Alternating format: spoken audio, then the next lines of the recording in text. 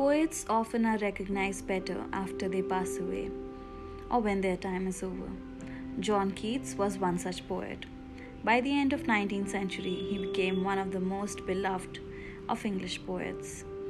Just like other romantic poets, Keats aimed to accentuate extreme emotion through an emphasis on natural imagery. Born in Moorgate, London on 31st October 1795 to Thomas Keats and his wife Frances Jennings, he was the eldest son. Keats developed an interest in classics and history, which would stay with him throughout his short span of life. Losing his parents at a young age, he was under the care of two London merchants appointed by his maternal grandmother, Richard Abbey and Roland Sandal. In 1816, Keats became a licensed apothecary but never practiced his profession, deciding to write poetry. Keats met Leigh Hunt, who was an influential editor of The Examiner, who published his sonnets. Hunt also introduced Keats to a circle of literary men, including the poets Percy Shelley and Wordsworth.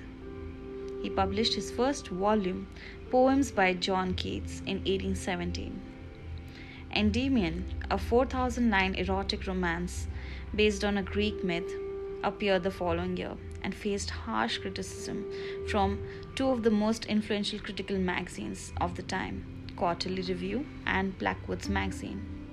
Blackwood's Magazine even recommended Keats to give up poetry, calling his work nonsense. He fell in love with a woman called Fanny Brawne while nursing his brother Tom, who was suffering from tuberculosis. He wrote one of his finest poems between 1818 and 1819. His brother passed away soon. By the autumn of 1819, he himself contracted the disease.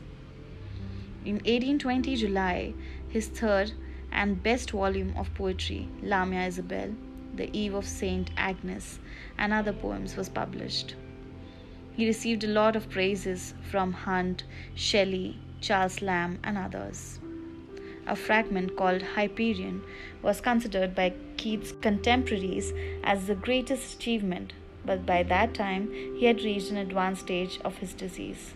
His failing health and literary ambitions prevented him from getting married to Brawne, and on advice of his doctor to seek a warmer climate for winters, he moved to Rome with his friend Joseph Sévigné, who was a painter. At the age of only 25, he was buried.